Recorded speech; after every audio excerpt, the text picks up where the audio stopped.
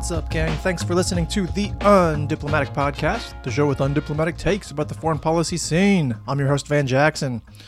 And today, I've got not a normal episode. I did this keynote lecture last week at Ritsumeikan University in Kyoto, Japan.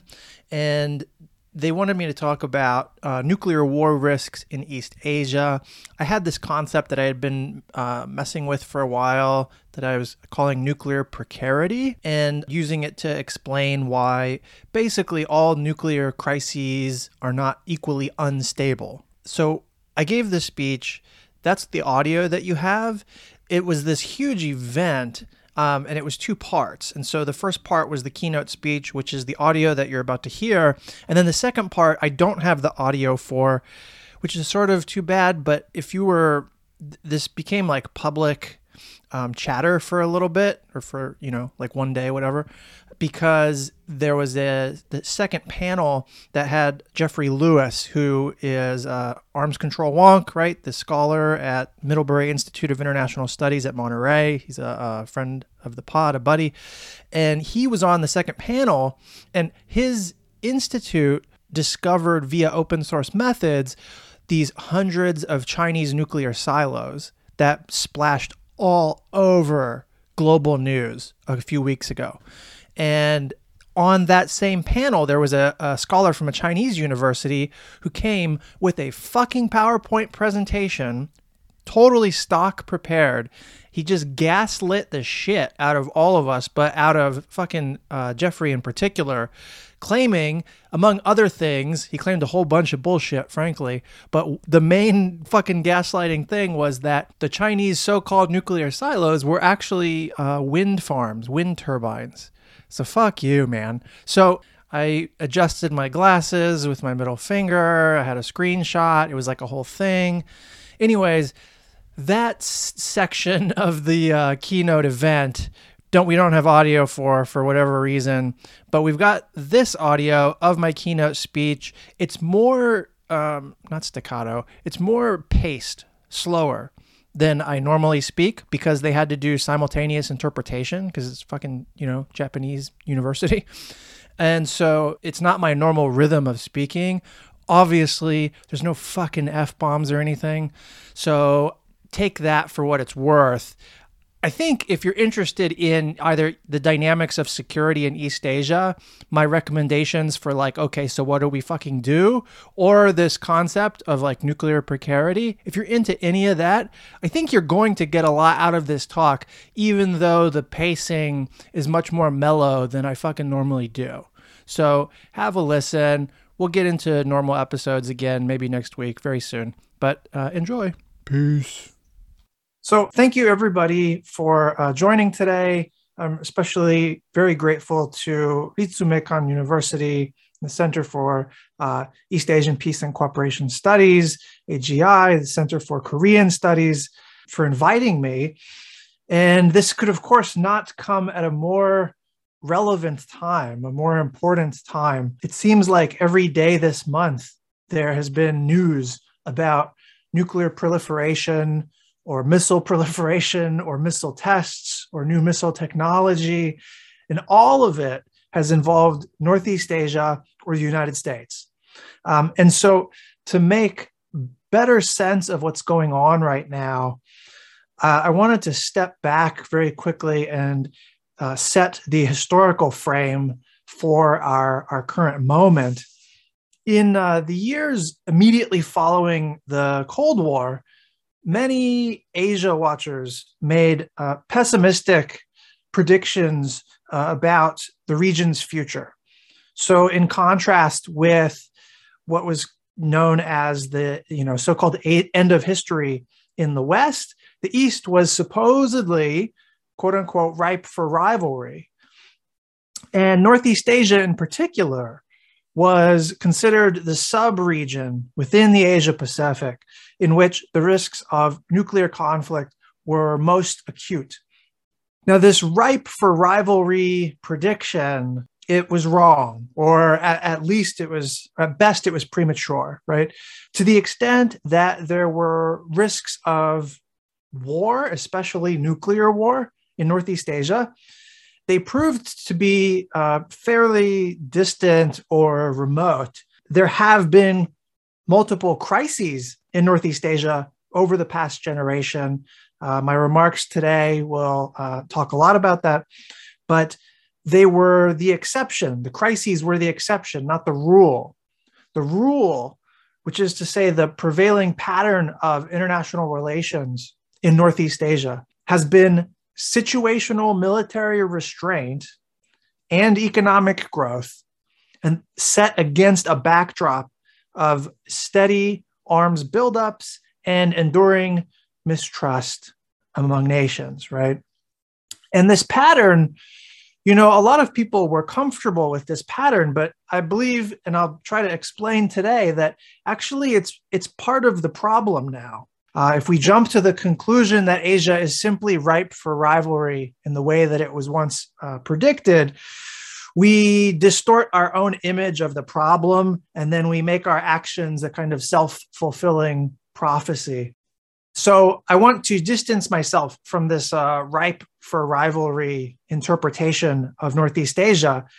But at the same time, I want to paint a picture that is bleak, is troublesome. But because it's an accurate picture, it's kind of the only way to proceed if you're a policymaker or analyst or activist who cares about war and peace.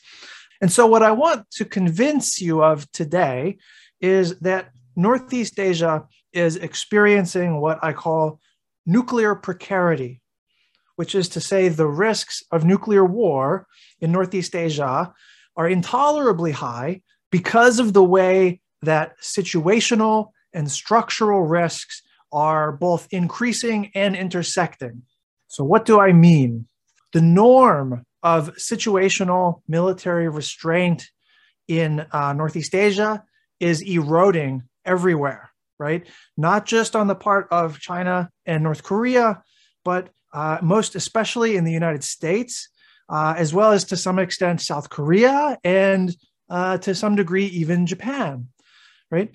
The way nations have prioritized economic growth, not simply the fact of prioritizing economic growth, but the way of doing it, has heightened appeals to nationalism and jingoism over time. And what I would describe as the structural pressures favoring nuclear conflict are growing as the result of both a hollowed out global arms control regime in parallel with a nuclear modernization by nuclear states and conventional military modernization by everybody, by nuclear states and non-nuclear states. So in my time today, I'm going to do three things in order to characterize the nuclear dangers we face in Northeast Asia. First, I will briefly describe my approach toward risk, what I mean by situational versus structural risk, and then how the intersection of these concepts make for very precarious conditions. Second, I will paint a picture of the pattern of Northeast Asia's international relations since the Cold War. It'll be stylized, and I'll explain how that pattern is giving rise to greater nuclear precarity. And then third, I will posit three specific pathways to war on the Korean Peninsula and across the Taiwan Strait. The East China Sea, I should mention, it replicates some of the circumstances that we find in Korea and Taiwan, and therefore there are some risks in the East China Sea as well, but they're not nearly as acute as they are in Korea and Taiwan, which is where I'll focus my remarks. And then I'll conclude with a few thoughts about, what this means for those of us who prioritize avoiding nuclear war, some recommendations, and that's how we'll do it. Okay. So nuclear war is an outcome that is by definition not predictable. And because we cannot predict nuclear war, we can't assign reliable, what we would say in statistics, probability distributions, right? And this basic fact, and it's a fact, has never stopped pundits and analysts from assigning subjective probability estimates to an event like nuclear war, right?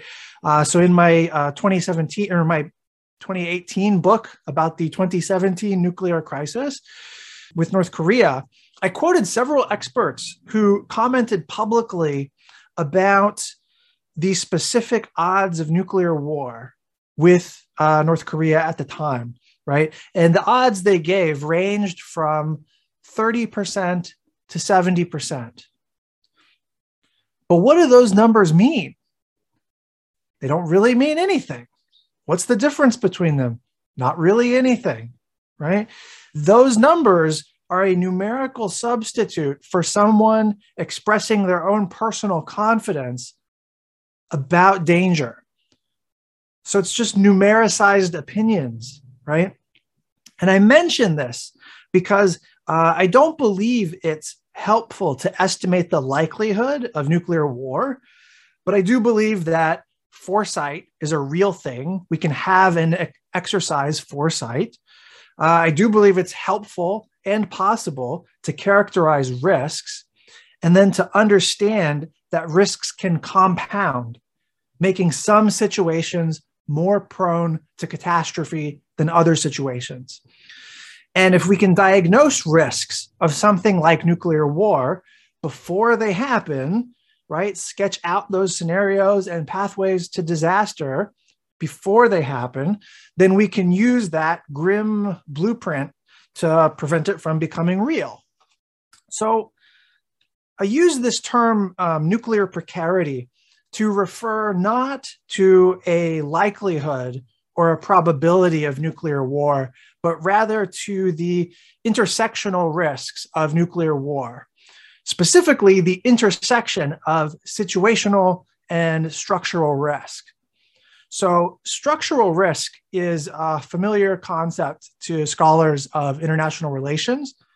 And I use this term in a way that is familiar to most. It means impersonal forces that create rational incentives to either use nuclear weapons, so crisis instability, or to escalate an arms competition, so arms racing instability, right? Either of those constitutes structural risk.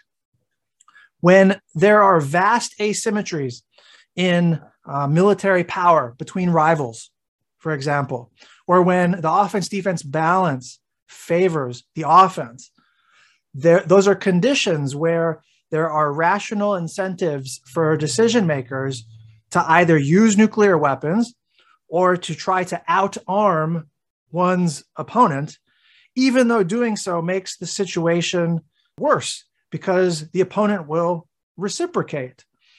So structural risk is relational risk. It's system level risk, right?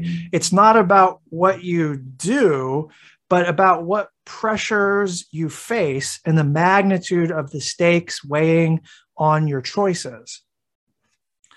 Now, situational risk, by contrast, it's not a common term, and it's not structural, it's actor-centric. And it refers to the degree of reliance on coercive military signaling toward a rival, toward an adversary. And there's always some coercive signaling going on in a crisis. And between adversaries, there's often military signaling even when you're not in a crisis. It's just how adversaries tend to communicate with each other, right? Via the military instrument. But when you're using weapons platforms or defense posture or new declaratory policies as a way of communicating threats to an adversary, you're introducing dangerous possibilities, of course, right? And so the situational risk of nuclear war is higher when your reliance on military signaling is greater. And the reason for this is because the nature of military signaling is that it's crude and imprecise. And so the more you use military signaling for coercive purposes, the more you introduce opportunities for errors in judgment, for misperceptions, for accidents, right?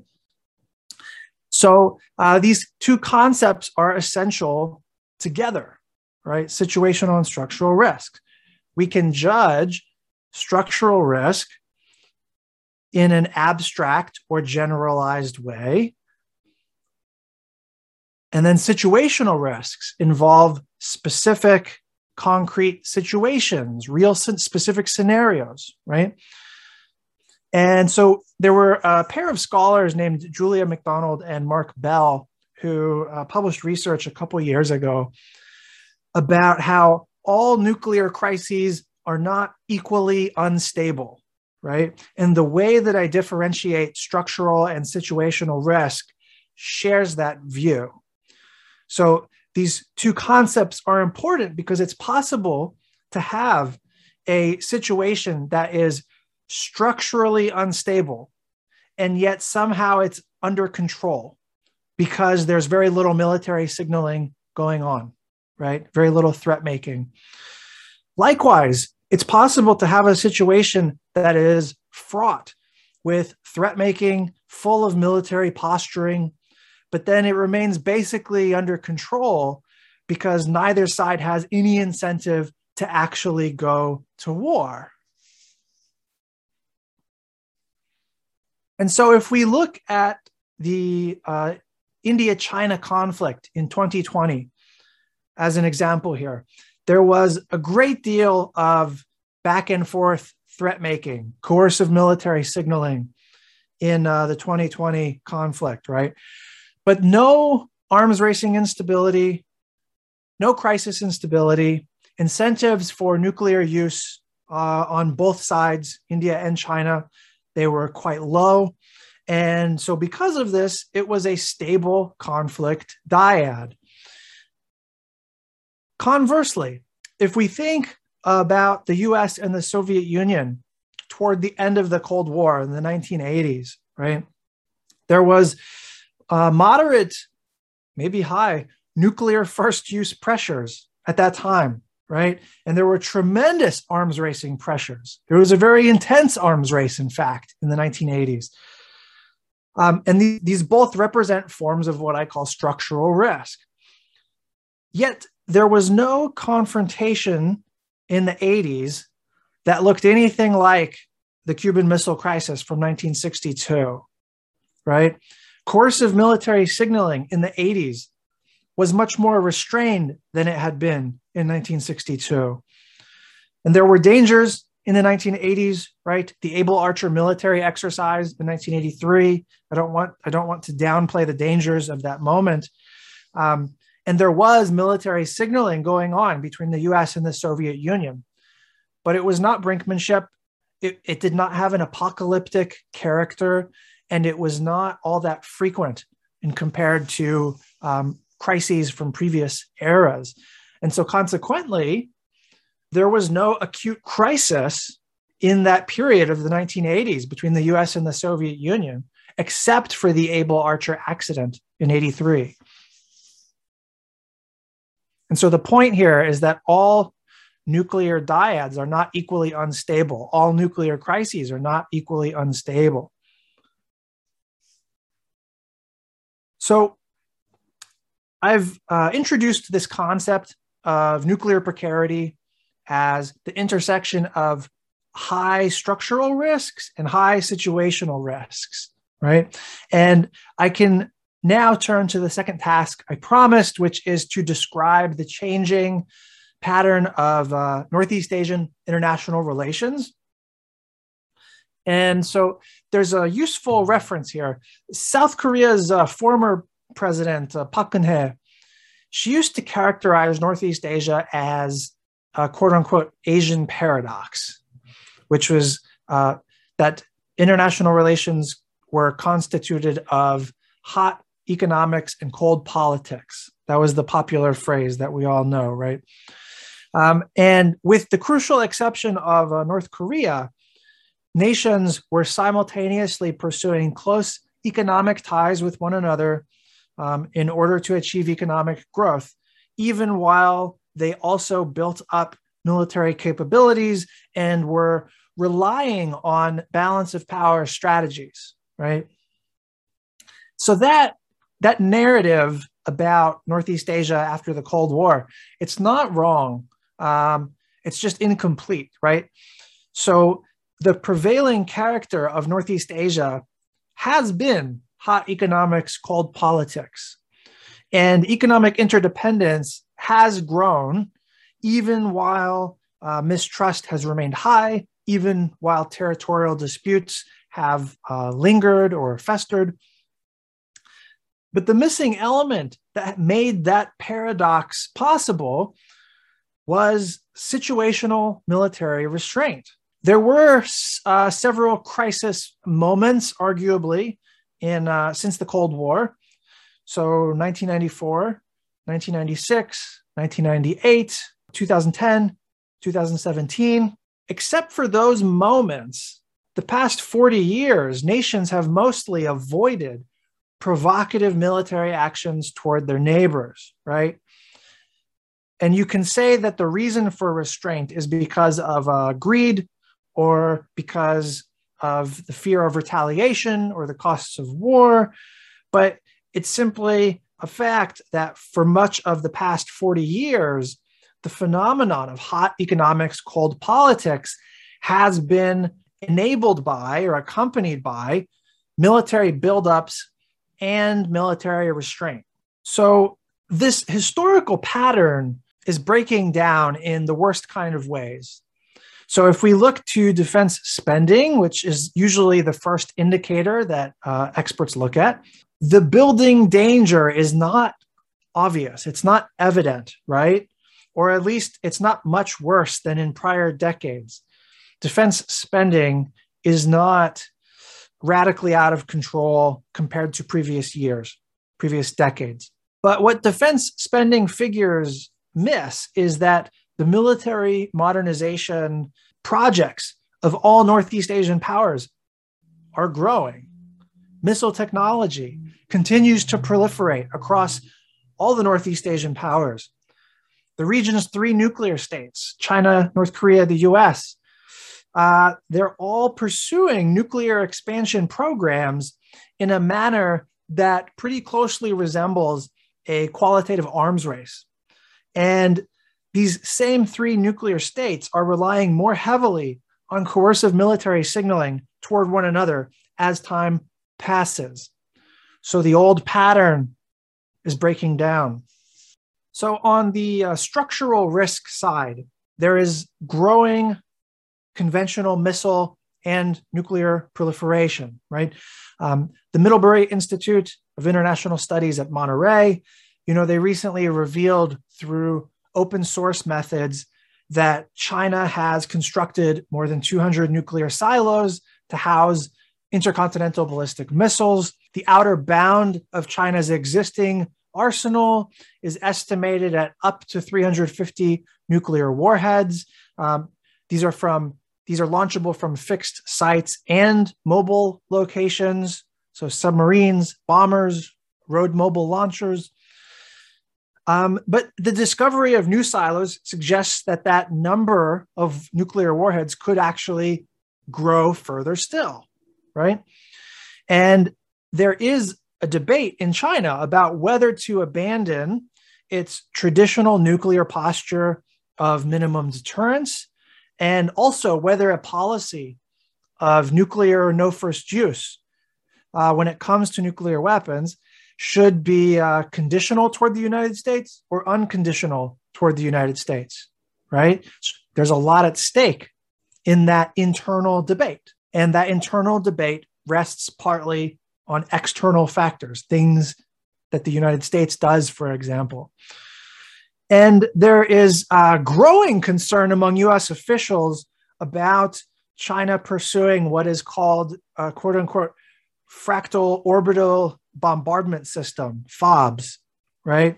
And this was what was just tested very recently that the Financial Times reported, a FOBS capability paired with a hypersonic capability. The FOBS capability would involve launching nuclear warheads briefly into low Earth orbit before directing them down to their targets.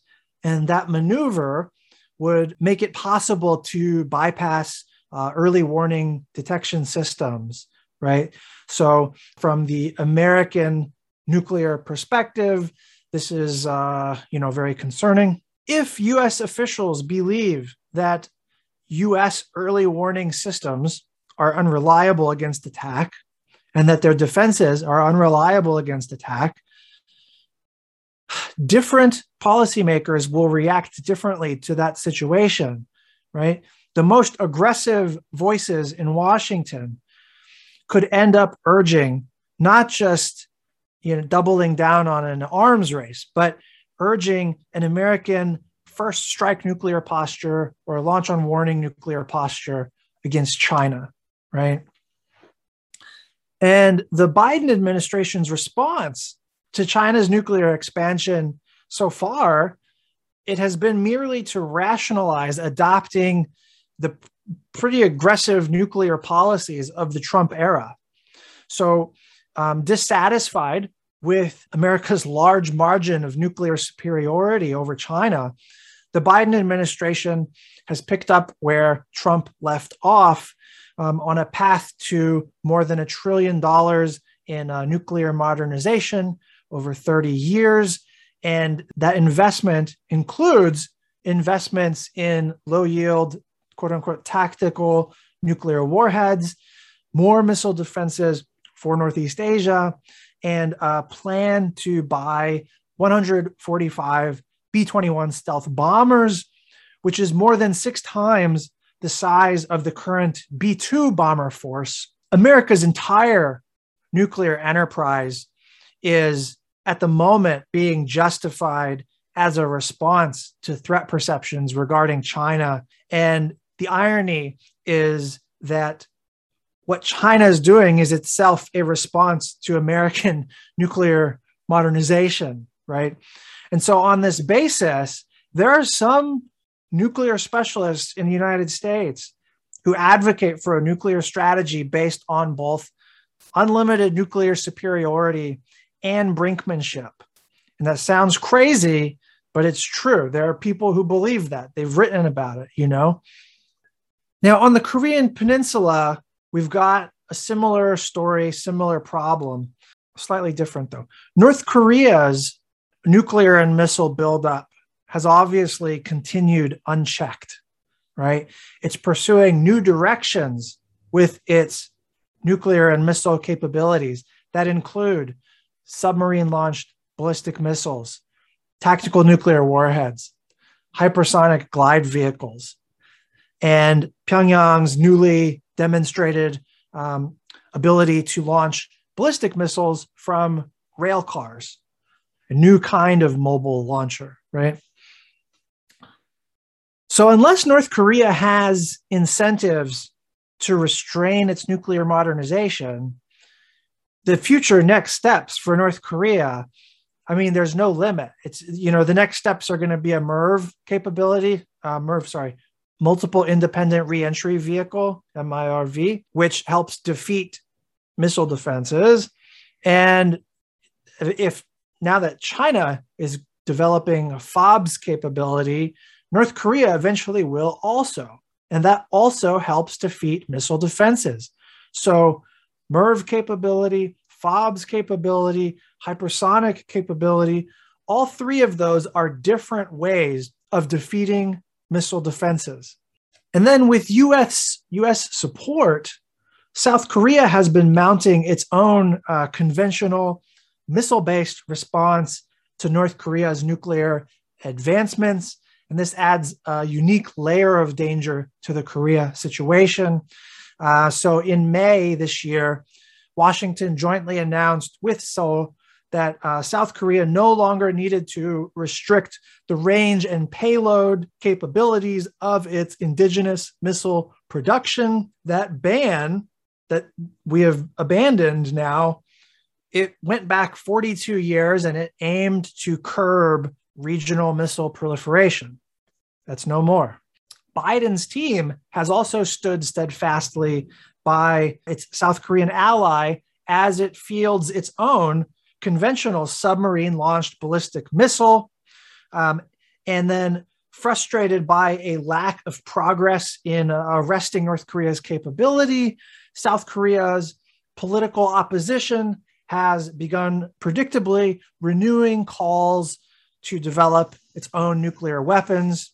And since the Obama era, the United States has steadily facilitated South Korea, their military, bringing to fruition a quote-unquote kill chain concept of precision-guided conventional missiles that it advertises as being capable of preemptive strikes and leadership decapitation strikes, basically assassination by missile, right? And then it's worth, I don't mention Japan on the slides, but it's worth just mentioning Japan briefly here.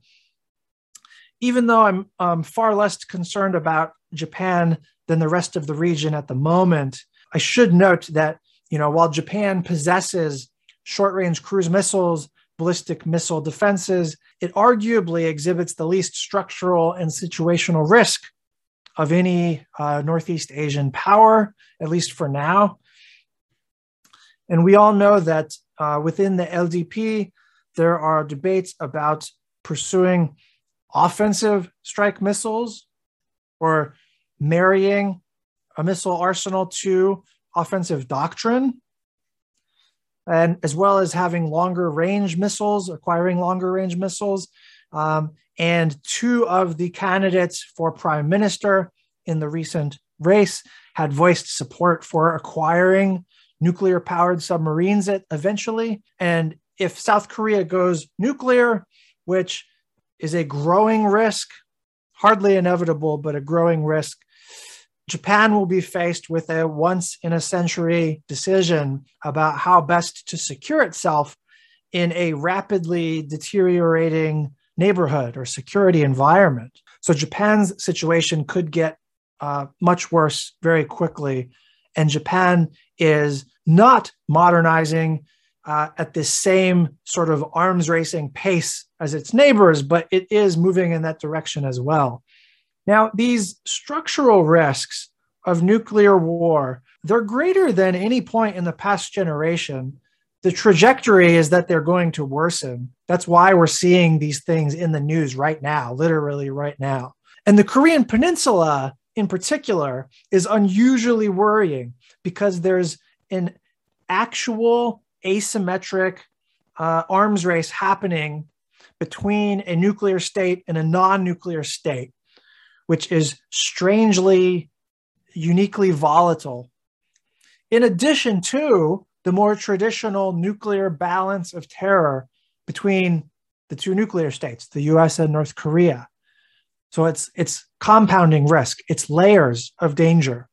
So we've talked about the structural risks facing Northeast Asia, how that is building, right?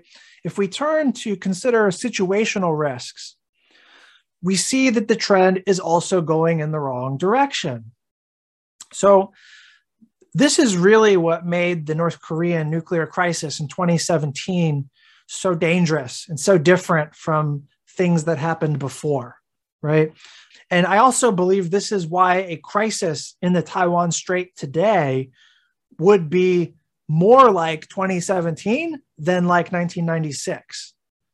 It's a different situation across the Taiwan Strait today, in part because of growing situational risks.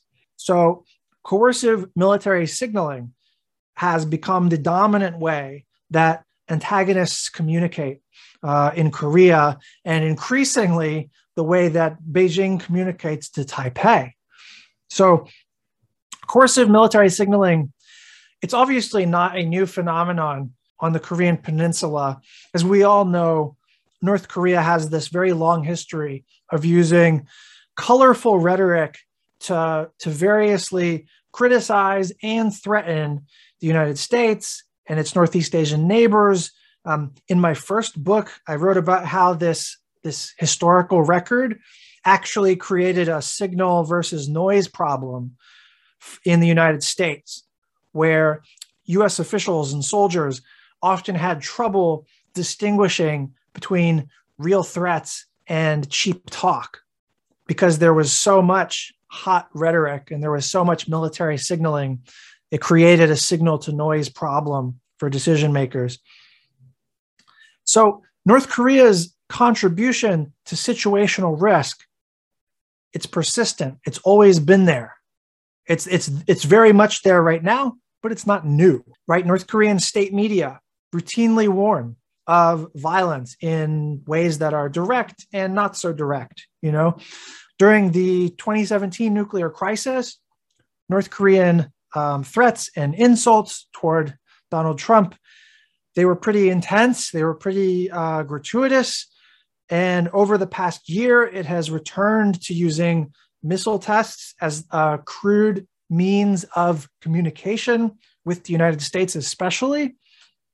And of course, in 2020, it exploded, blew up the Inter-Korean Liaison Office at Kaesong, right? Another military signal.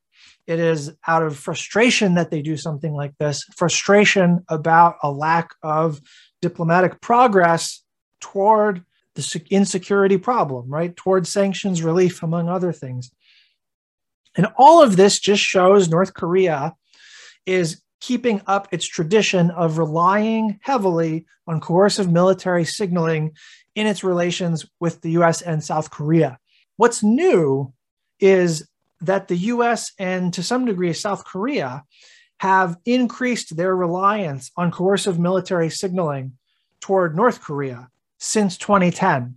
So while North Korea's threat making toward the United States in 2017 was consistent with its long-standing brinkmanship strategy, the novelty of that historical moment was that the United States was effectively mirror imaging North Korea. United States also adopted basically a brinkmanship strategy, right? Kim Jong-un's barbs thrown at Trump's age, his corruption, his mental acuity, they were commensurate with Trump's claims against Kim Jong-un's weight or North Korea's struggling economy, threat for threat, insult for insult. And so the 2017 crisis was so combustible precisely because both sides were defiantly escalating coercive military signaling against a backdrop of unprecedented first use and arms racing pressures. So it was the very definition of nuclear precarity, the highest structural risks and the highest situational risks, right? The United States had a history of restraining its rhetoric and using its military signaling much more selectively. And that norm, historically, it gave way in 2017 as part of basically adopting a brinkmanship strategy. And the Biden administration, they're more restrained in their rhetoric than the Trump presidency, of course, right? And President Moon Jae-in in South Korea, he's more restrained in his rhetoric than his predecessors. But Biden has shown very little care for the risks implied in military signaling through non-rhetorical means, military signaling through changes in force posture and military exercises, right? Biden is fine with that. What's more, there is a contingent, I've said this before, of nuclear policy experts in the United States aligned with the Republican Party who increasingly argue that 2017 was a model, okay, that the United States ought to be pursuing a brinkmanship signaling strategy in tandem with securing a structural position of nuclear superiority. So again, it's this brinkmanship plus nuclear superiority thing that compounds dangers for everybody in the region, including for the United States itself. And it's not just the United States that has decided to accept greater situational risk. South Korea has as well.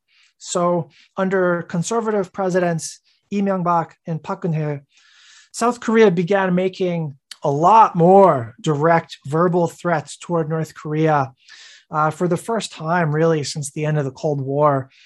And this was in addition to seeking very publicly advertised defense reforms after 2010 aimed at conducting military operations against North Korea.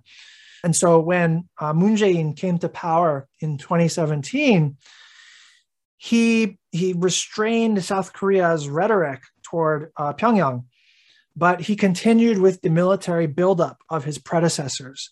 He accepted the mounting structural risk. He just tried to mute the situational risk, right? And this trend of greater military signaling, it's not limited to the Korean Peninsula, okay? Maybe arguably it's worse in Korea, but it exists across the Taiwan Strait too. So China has obviously embraced what it now dubs wolf warrior diplomacy, right? Which escalates transgressive threat rhetoric toward all antagonists. And since Sino-US relations began to deteriorate in 2018, China has become more openly hostile toward Taiwan, incidentally, and more openly willing to threaten the use of force against Taiwan. And so the People's Liberation Army Air Force, PLA Air Force, has steadily increased its incursions into Taiwan's ADIZ, Air Defense Identification Zone. At the beginning of this month, over a 4-day period, the PLA Air Force set a new record with almost 150 fighter aircraft incursions into Taiwan's ADIZ, Air Defense Identification Zone. The situation has become such that Taiwan's defense minister publicly warned that military tensions across the Taiwan Strait are at the worst, most dangerous level in 40 years. Okay. Taiwan lacks the ability to basically build a military that could adequately defend against a Chinese invasion, I think, but that hasn't stopped it from trying to acquire multiple types of cruise missiles and seeking an indigenous submarine capability. And so this pattern across the Taiwan Strait manifests, in Korea, but worse in Korea, and then in the East China Sea as well, but not quite as intensely. But you see that, wolf warrior diplomacy is combining with an escalation of PLA Navy and PLA Air Force incursions into disputed waters, disputed airspace. We have multiple danger points, flashpoints in Northeast Asia, and they share similar attributes. What makes them each dangerous is similar, but the danger is not equally felt, right? They're not equally unstable. So at this point, I've explained how nuclear precarity arises from the intersection of high structural risks and high situational risks. And I've explained how the nuclear precarity in Northeast Asia is springing from this once stable pattern of hot economics and cold politics. I would like now to sort of briefly describe pathways to nuclear war in Korea and Taiwan. And my aim is not so much to provide a vivid description of like a fictional scenario, but rather just to focus on some key elements, right? Different ways that a condition of nuclear precarity can plausibly lead to catastrophe. And this draws directly from 3 pathways to war that I outlined in my most recent book, On the Brink, Trump, Kim, and the Threat of Nuclear War. But they apply across Korea and the Taiwan Strait. And those pathways are preventive war of choice, a spiral model of escalation, and then what I call a false positive war. So the preventive war of choice, it seems pathological to say that a state could voluntarily opt to launch a war during peacetime. But most of America's wars, in fact, since the end of the Cold War, have been precisely that, preventive wars of choice. So it clearly can happen. The 2003 invasion of Iraq was a preventive war of choice, okay? In 2017, momentum in Washington was building toward a preventive war against North Korea, right? In spite of North Korea's nuclear deterrent. And that sentiment toward North Korea in 2017, it never really went away. It lingers in Washington to this day. And it's not unthinkable that China could pursue a preventive war of choice against Taiwan, depending on domestic conditions inside China, partly. As inequality in China has worsened and as Chinese society has become more repressive, Xi Jinping has relied more on appeals to ethno-nationalism as a basis for the Communist Party of China's legitimacy. In that context, Xi Jinping has stressed the importance and inevitability of unifying Taiwan with the mainland. And his personal rhetoric, my interpretation is that it is not more belligerent than his predecessors. Xi Jinping's personal rhetoric has actually been slightly more restrained toward Taiwan than some of his predecessors. But he has also stated that, quote, Taiwan independence separatism is the biggest obstacle to achieving the reunification of the motherland and the most serious hidden danger to national rejuvenation, right?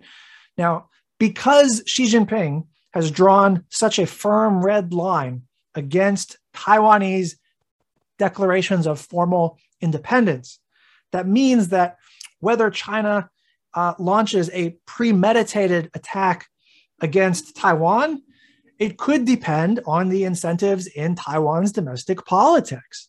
So it's Taiwan's domestic decisions that could put China in a position to do the unthinkable. So in both Korea and the Taiwan Strait, there are plausible ways that preventive war could occur. The leading indicators that we have to watch out for, I mean, there's many, but it's heightened war rhetoric, which we're seeing, right? Large-scale military deployments, which across the Taiwan Strait we are not seeing, and changes in military alert levels, right? In Korea, because the preventive war would almost certainly be a US decision, not a North Korean decision, the sign of imminent worry would be bipartisan statements supporting military operations against North Korea in a context where Pyongyang has conducted an atmospheric nuclear test or committed some kind of act of violence. If you see those things happening, immediate danger, right? And in Taiwan, the catalyst is basically anything that the PRC might interpret as a Taiwanese declaration of independence, especially if the background context of what's happening in China at that time involves an acute economic crisis in China, which we are not quite seeing yet, but it's not impossible. So a second pathway to war in either Korea or the Taiwan Strait follows more straightforward from the literature, right? The classical spiral model of conflict. So war is an irrational thing, right? It's an irrational outcome, but it can be the result of rational, reciprocal decisions to take defensively motivated offensive actions that aim at deterrence, but that compel the other side to do the same thing, thereby causing deterrence to fail. So again, in 2017, the United States was on this pathway with North Korea, right? Both sides kept escalating military signaling as one side's brinkmanship strategy clashed with the other side's brinkmanship strategy.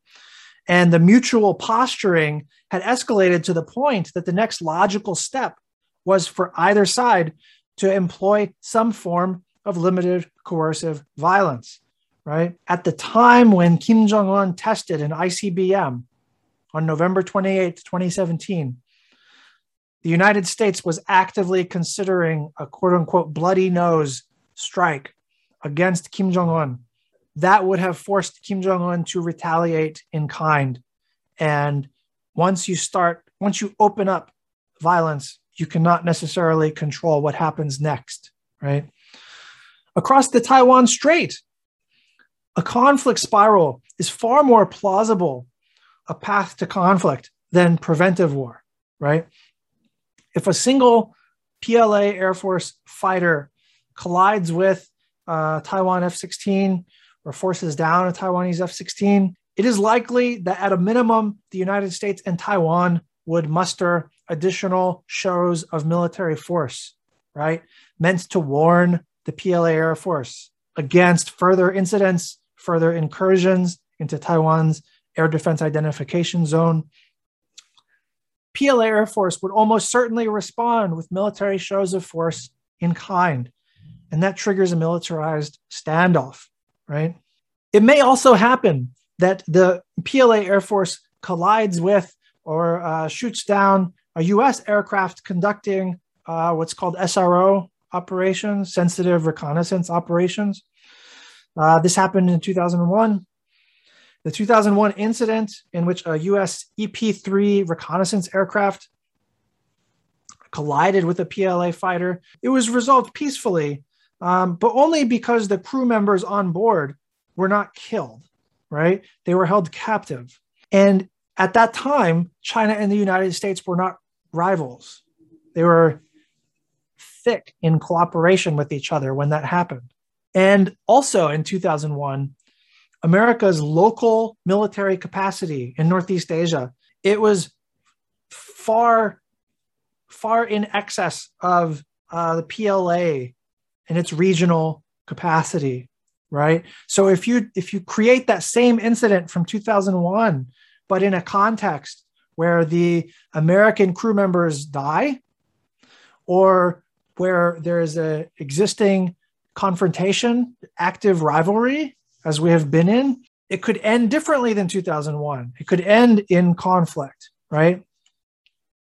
And then a third pathway to war with either North Korea or China involves what I call false positive, which is misperceived military signals that indicate to the receiver of the signal that war or an attack is imminent, even though it is not imminent, right?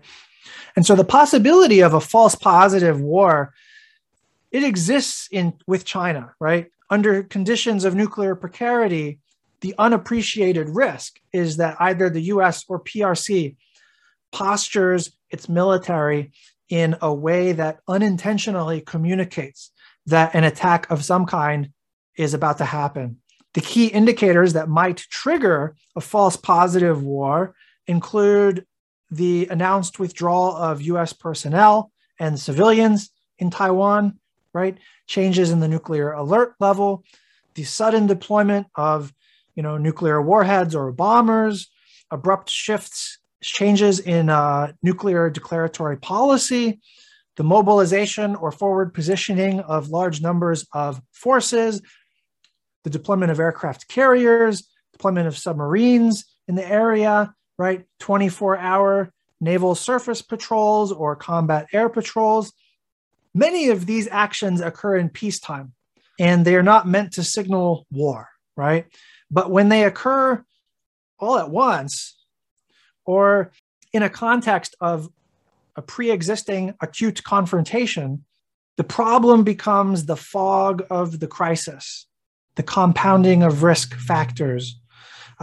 So if a leader is feeling sufficiently paranoid or besieged, any number of activities could confirm to them that an attack is imminent. And the tragedy would be that in a false positive scenario, the attacker believes they're acting in self-defense. And while this could happen in Taiwan, it really is the greatest risk on the Korean Peninsula by far.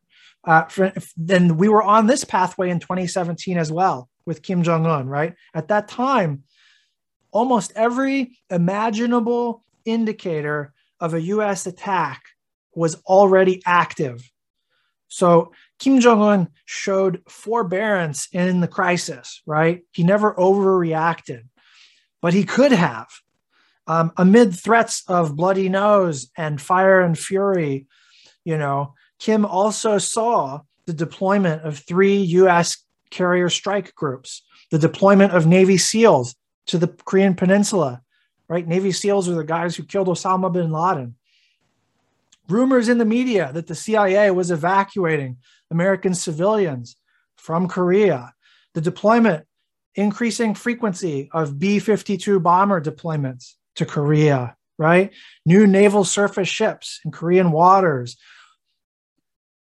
Kim Jong-un's warning time ahead of an attack had been reduced to almost zero in 2017. If a military accident occurred in that time period, or if he had felt slightly more besieged, he could have launched strikes against US or Japanese targets in the name of deterrence, in hopes of deterring further escalation, right? Now, the 3 pathways I just laid out, they don't especially address nuclear war, but rather general war, right? And the reason for that is that it is unfathomable that nuclear weapons use would occur except within an ongoing crisis or conventional conflict.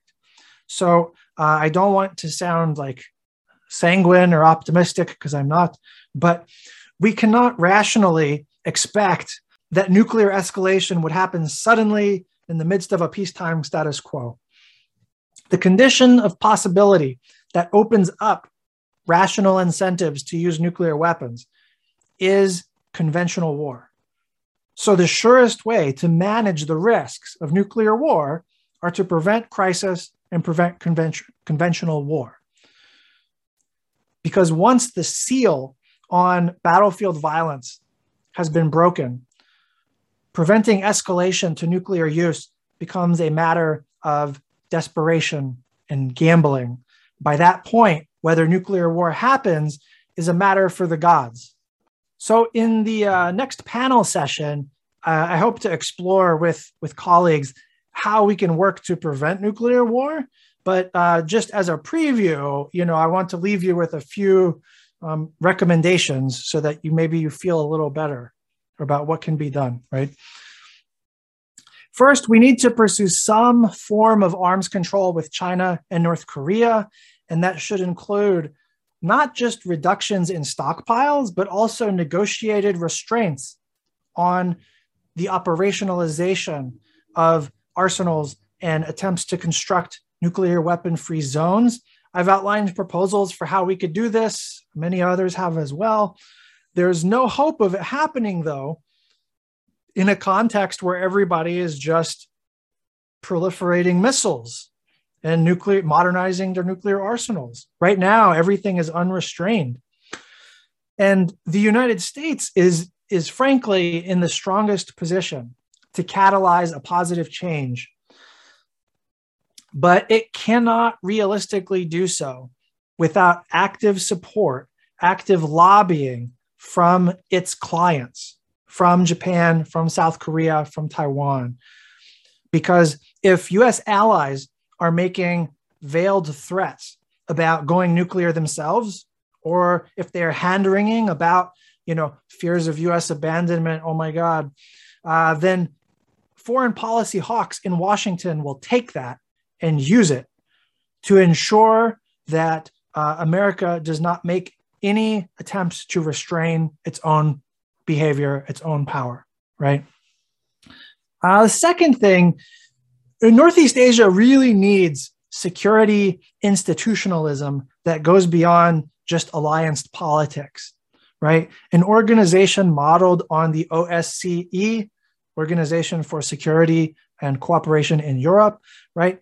That could be a champion of conflict prevention, and it could provide technical support to arms control negotiation, technical support to cooperative regionalism, right?